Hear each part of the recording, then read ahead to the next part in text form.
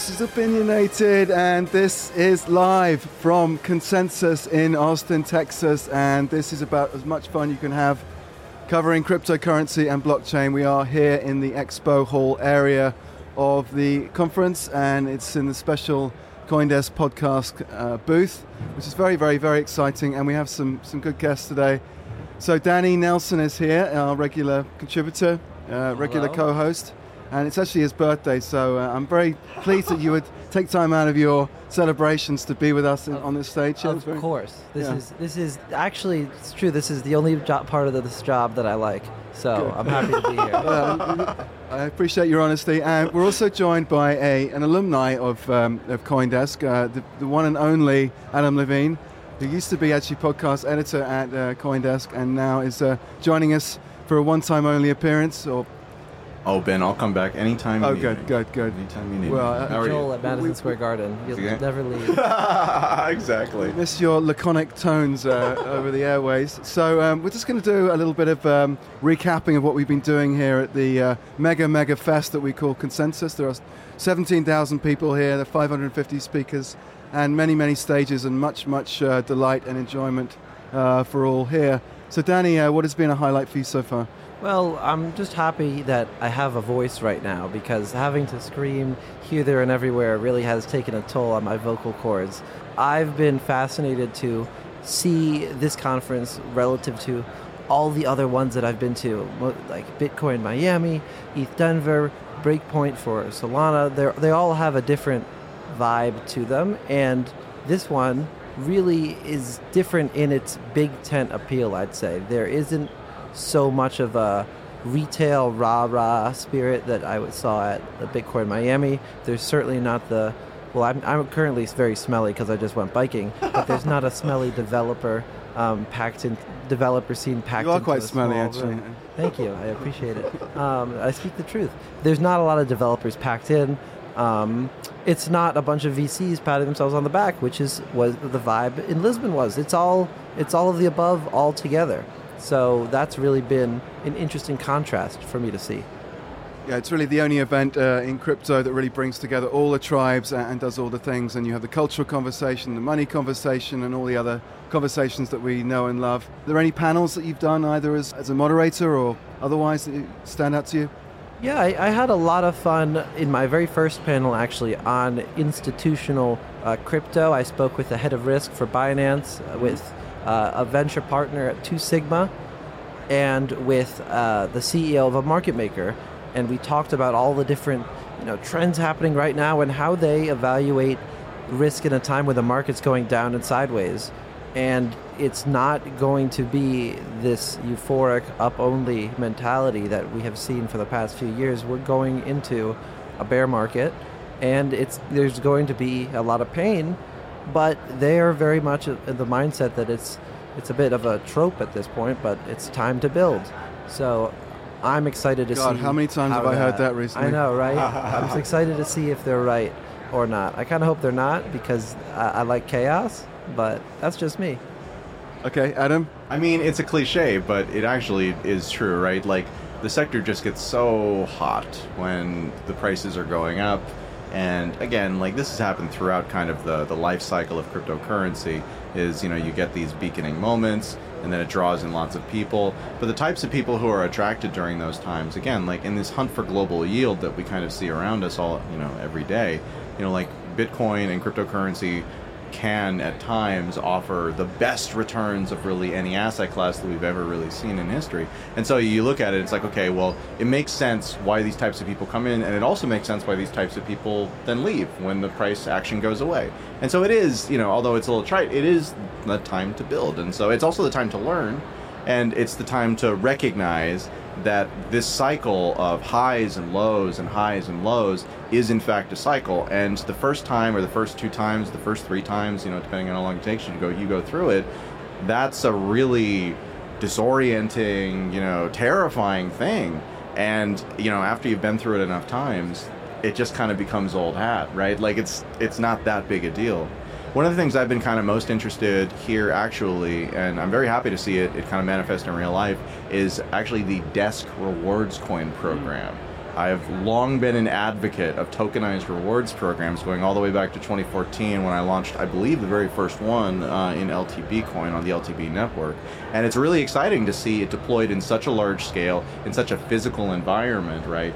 And again, like, I think that these types of tokenized incentivization programs are going to be really, really big. Just back up a little bit and explain what it is. Basically what this is like, it's a gamification of participation at the conference, right? So you can go on quests where you find QR codes around and you scan the QR codes, and then you get some desk coin, which of course is the inverse of coin desk, is a little bit of a joke. But in addition, it's got the gamification part, and then you've got the marketplace part, and you've got the ability for for people to then redeem those tokens for swag. And again, now with the popularization of NFTs, suddenly there's this thing that doesn't require physical, real world manifestation in order to redeem these things. You can actually get them for NFTs or swag or kind of other things like that. So, it's really cool. Again, in the very early days when I was working on projects like this, there was no infrastructure that existed in order to do it. And so, again, now that's just not the case. Now something like this is eminently possible and deployable, again, at scale in ways that are really accessible to people, even who are new. So it's very exciting to see, that was in 2014. We're now having this conversation in 2022. It's only been 8 years. And I think that, by the time we get another 8 years out, we're going to see these things in a really kind of pervasive way. Not everywhere, but in many, many, many places. And I've been looking very deeply into desk token, and I've been told by our legal counsel, or those who heard from legal counsel, that we should refer to it as a token, not a coin. Regardless, I've heard that it's going to go beyond just this conference. This is having a massive launch to 15,000 attendees right here at Consensus 2022. 16,000, I think. 16,000. Well, thousands and thousands of people, and they're all getting airdrops of this token that will be going forward a way to engage with the CoinDesk brand. And that's a really exciting opportunity for, in the words of Luke, who helped us develop Desk Token, a way for us to eat our own dog food, right? We're writing about these technologies. We're looking into these services, and now we get an opportunity to experiment with it. And that's the most... Can I say what I'm really excited about? I mean, I think there's a definite opportunity for a brand like CoinDesk to build participation in the community of people at a conference like this, or normally with our readers and viewers and listeners. But it's also about a way of actually moving power, not just from the brand to the public and vice versa, but also to actually encourage the community itself to play with this model and do its own thing. And that should be really the idea of Web3. It's not about us telling people what to do or them giving something back to us. It's about the community doing something together and iterating on what we have. And down the line, you could imagine a brand like CoinDesk even sort of allowing sort of forks of kind of activity or sort of fan fiction, if you like, based upon the kind of tools that we kind of issue as a company. Is that a crazy idea, do you think? Crazy ideas. I got lots of crazy ideas.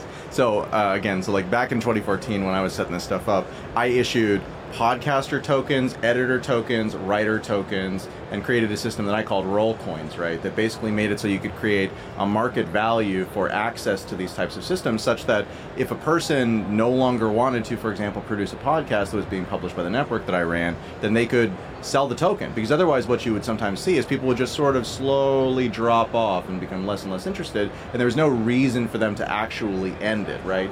Whereas here, somebody else wanted the opportunity, there's a market value for them being able to take that opportunity, you can effectively let the free market decide. So there are all kinds of crazy things that are possible with these types of tokenized systems, and really just the question comes down to, what are the fundamentals of your particular situation? What is it that you're trying to accomplish, right? And I think for an organization like CoinDesk, again, like CoinDesk is a traditional journalism company, basically. As a result of that, it has a slightly different balance than kind of what I was doing, but you take those ideas and you figure out how they fit into this particular situation. And yeah, I mean, we don't know what's going to work, we don't know what's going to be popular, and we don't know what's going to suddenly implode in a fiery crash as it goes off of the cliff, because all of those things can happen. But it's kind of the exploring and the experimenting and the finding out that is the fun part about this stuff. And that's, again, why it's so fun to see this deployed at such scale here. Yeah, and from a reader engagement perspective, just here at the conference, really all you can do with Desk Token is get swag and buy food. But going forward, we might be able to see voting, not on the things that we're covering, but perhaps... People are going to vote on your articles? Well, I hope not. Then I might get kicked out of here. But there have been ideas internally about re-enabling comments, and people can stake their Desk Token, Yes. and as long as they're abiding by the rules such as no cursing or slandering people, then their Desk Token stakes will be preserved. But if they break it, then it gets slashed. That's a really cool way of having people, put some skin in the game with the Desk Token. Well, and again, I apologize for constantly referencing back to kind of the old days, but so we had a system that was actually very similar to that, and basically what it had you do was everybody who, there were multiple ways that you could earn these rewards tokens, right? And so this is something I've actually tried to get Coindesk to do, and I hope that I can eventually kind of make it happen, but you take that type of system with the commenting or with forums or with stuff like that, and basically you can set it up such that you have a trailing period after a person does something, right? Where if the comment survives or the post survives and isn't moderated out by that point, then you participate in the reward side. But everybody pays one or two of the tokens, get very, very small amounts, and so you wind up having the people who are actually spamming or who are being bad actors, they forfeit their coins, and then they wind up subsidizing everybody else throughout the entire thing. So again, like you can set these systems up in all kinds of different ways, and that again, like the incentivization that's possible once you gamify these things, especially as you have larger organizations doing it, especially as you have deeper sort of complexity within the system and deeper potential there, or even market value for these tokens potentially. Again, like all of those things add up to suggest that these are powerful forces where we can take market kind of actions and market judgments, and we can then put them into systems that typically require a lot of kind of manual, paid labor to do, and you can effectively engage the community to do it for you because it's in their own best interest to do it. And that's a dynamic that, again, like isn't specific to journalism. That's something that can be applied really broadly to businesses as a whole. It's very exciting to see Web3 really taking shape here, because we've talked about all these ideas for many, many years, and here we are seeing it writ large on the big, extensive expo floor here. So I'm going to talk about one of my highlights of the conference so far, and maybe I'm a little bit wary bringing up this topic because Adam here is a big Bitcoiner, and this is very much kind of blockchain, not Bitcoin, but anyway. So Jonathan Doughton is the co-founder of the Starling Lab, which is at USC and Stanford, and they're doing incredibly important work in the country of Ukraine, documenting war crimes using the Filecoin blockchain. And the big news he had yesterday on our Big Ideas stage, which I was managing, was that the International Criminal Court in The Hague is now going to allow evidence that has been stored and preserved and hashed on this blockchain to be submitted to the prosecutorial process. So that's kind of a big deal for that project. And he gave a very moving talk on the stage yesterday about 3 schools in Kharkiv that had been bombed out by these Russian people, and how it had been documented on this project, and how it was now going to be admitted to this court system. So I thought that was very exciting and very interesting kind of use case of kind of NFTs and of this Filecoin system, which is a kind of permanent, or as permanent as you can get, kind of system for recording evidence long term. So the system that they're going to be using is just a way to preserve the different war crimes, and then I guess they didn't do it necessarily with the intention of it going to court, but obviously that happening is a huge validation for this. What he was saying yesterday was one interesting thing he was saying in Syria, where they tested this system as well. There was more footage uploaded to YouTube, more hours of footage uploaded to YouTube of that conflict than there were hours of conflict, i.e. there's no shortage of footage available. There's no shortage of kind of information and content about these horrific circumstances. What we are short of is a kind of this verifiable layer to kind of say what is real and not real, because there's so many malicious and bad actors, from Russia to others that are going on channels like that. And what was once this kind of dream of Web 2, that it was going to kind of enable and empower everybody, has kind of been polluted by these bad actors kind of issuing misinformation. And this is kind of a way of kind of using Web 3 to kind of verify what is true and what is not true. And that's kind of a very powerful concept. I mean, I think the first time that we saw this type of concept in actual action in a national setting would have been when the Chinese court system put in place a blockchain solution for, I believe it was copyright infringement. And the basic thinking was this, that in order to, effectively prosecute some type of copyright violation that happens on the internet, you basically need to be able to prove that a certain thing happened on a certain date, right? And if you just take a screenshot of something, that's actually insufficient because, of course, that can be faked. And so you can use a blockchain not to validate the data, but to validate that certain data existed at certain times, which could not then be kind of backfed into the system, and which also couldn't later be denied. And the other thing is that there are, again, like, it's not that that wasn't possible, it's that the cost of doing that, the cost of hiring a notary, or the cost of, again, going through kind of the legal system to do it is prohibitive, especially in China, where the value of these infringements is actually significantly lower than the cost of prosecution. And this is not a problem that's unique to China, of course. This is pretty perpetual across all of the spaces, as it goes. So that's, I think that we should just be cognizant of that, is that the advantage that these blockchains bring is they provide decentralization such that stuff can't be taken down, and they provide proof of existence at a certain point in time, but the validity of what it is that they are proving existed, that's still entirely up for debate. And it's another reason why connecting blockchains to real world stuff, you always have this point of failure, which is who is putting the information onto the blockchain, and is it real at the time that it goes in? Well, they have a very kind of developed process for putting the stuff on the blockchain in the first place. So I won't go into all the kind of steps involved there, but it's kind of a... isn't there a bit of an oxymoron with a government blockchain, right? Doesn't that the fact of it being a government maintaining and originating the system? Why would they need a blockchain? Where's the government? Well, if it's a Chinese government blockchain. I mean, in that case it was. In that case it was, yeah. Well, and I'm not actually sure if it was a Chinese government blockchain. It was a blockchain that was recognized by the legal system as another source of proof in all, as opposed to only having like a notarized system, right? It is a good point. Like, one thing that governments and blockchains actually would make sense for is a blockchain that is utilized by multiple governments, right? Because, again, blockchains being fundamentally neutral, assuming that you do them the right way, that makes it so that you can have these systems that have validity in multiple jurisdictions, where no jurisdiction can exert undue influence over it, and as a result make it unpalatable for others. And so that's, again, that's how you wind up with all these kind of walled garden systems out there, is that everybody wants to be in control, but sometimes there's something to be said for nobody being in control, and thus creating a level playing field for everyone. You could have a UN blockchain.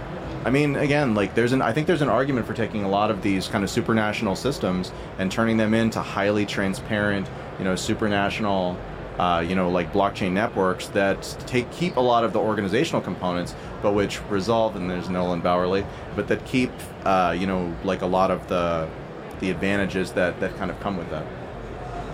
Good. So Adam, give us a quick fire round here. Give us one thing that has kind of really annoyed you about this week, and one thing that has excited and delighted you. Hard questions. To be perfectly honest with you, I came here assuming that I was going to be very, very uncomfortable given the heat that everybody was talking about. And in practice, that has not happened. And so I was quite happy about that. One thing that I've really enjoyed, I'm actually really looking forward to a panel that I have coming up later today with Charlie Shrem, the original creator of BitInstant, and I believe he's the first person ever to go to jail for Bitcoin-related stuff, although he's come back from it nicely and parlayed it into some significant advantages for himself. Jared Kenna, the creator of Trade Hill, which was the sort of U.S. alternative to Mt. Gox at the time that it was collapsing, until suddenly it was shut down as far as banking access is concerned. And Jonathan Mohan, who was the creator of the first Bitcoin meetup in New York and ran that for about 4 years, now an executive at a publicly traded blockchain mining company. So that should be a lot of fun. We're talking about the sort of commercial origins of Bitcoin in a retrospective fashion, right?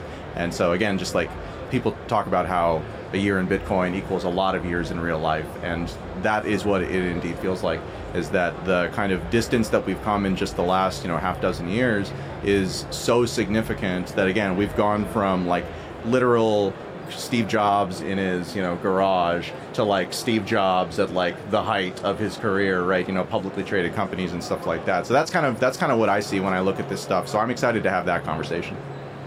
Annie? Yeah, for me, I'll provide just some moments in time from the conference floor itself. I was appalled by the antics that some of our attendees had in trying to get themselves to the front of the swag lines, the various swag lines. They just really had no patience whatsoever. And they were telling other people to shove off just so they could make sure they got their MetaMask socks first. And another moment that stood out to me just walking around is once upon a time I saw Gary Kasparov. He was playing chess against 5 people at once, and I was not expecting to run across a chess master on the floor of our conference hall. There he was, just murdering 5 hapless souls in quick succession. There was one Indian kid, I think, who lasted about 25 minutes with him. So that there was. But once he made quick work of them all. Once that one was bested. Good. Okay, so I think we're going to wrap this up, and so thanks very much, Adam Levine. It's great to see you again, and we miss you dearly. Danny Nelson, happy birthday. Thank you. Welcome to your 21st year, and you don't look a day over 19, Sounds honestly. like I gotta go pick up some MetaMask socks. All right, so we're going to wrap up this special edition of the Opinionated CoinDesk podcast, and I'm Ben Schiller, features editor here, and thanks very much for listening. Goodbye. You've been listening to Opinionated with Ben Schiller, Danny Nelson, and guest host Adam B. Levine at Consensus 2022 in Austin, Texas. The show has been produced by Michelle Mousseau, with additional production support from Eleanor Paul and editing by Mike McCarthy. Our theme song is by Ellison. If you have any questions or comments, we would love to hear from you. Please reach out to us at podcasts@coindesk.com, subject line Opinionated, or leave us a review on your favorite podcast player. Thanks for listening.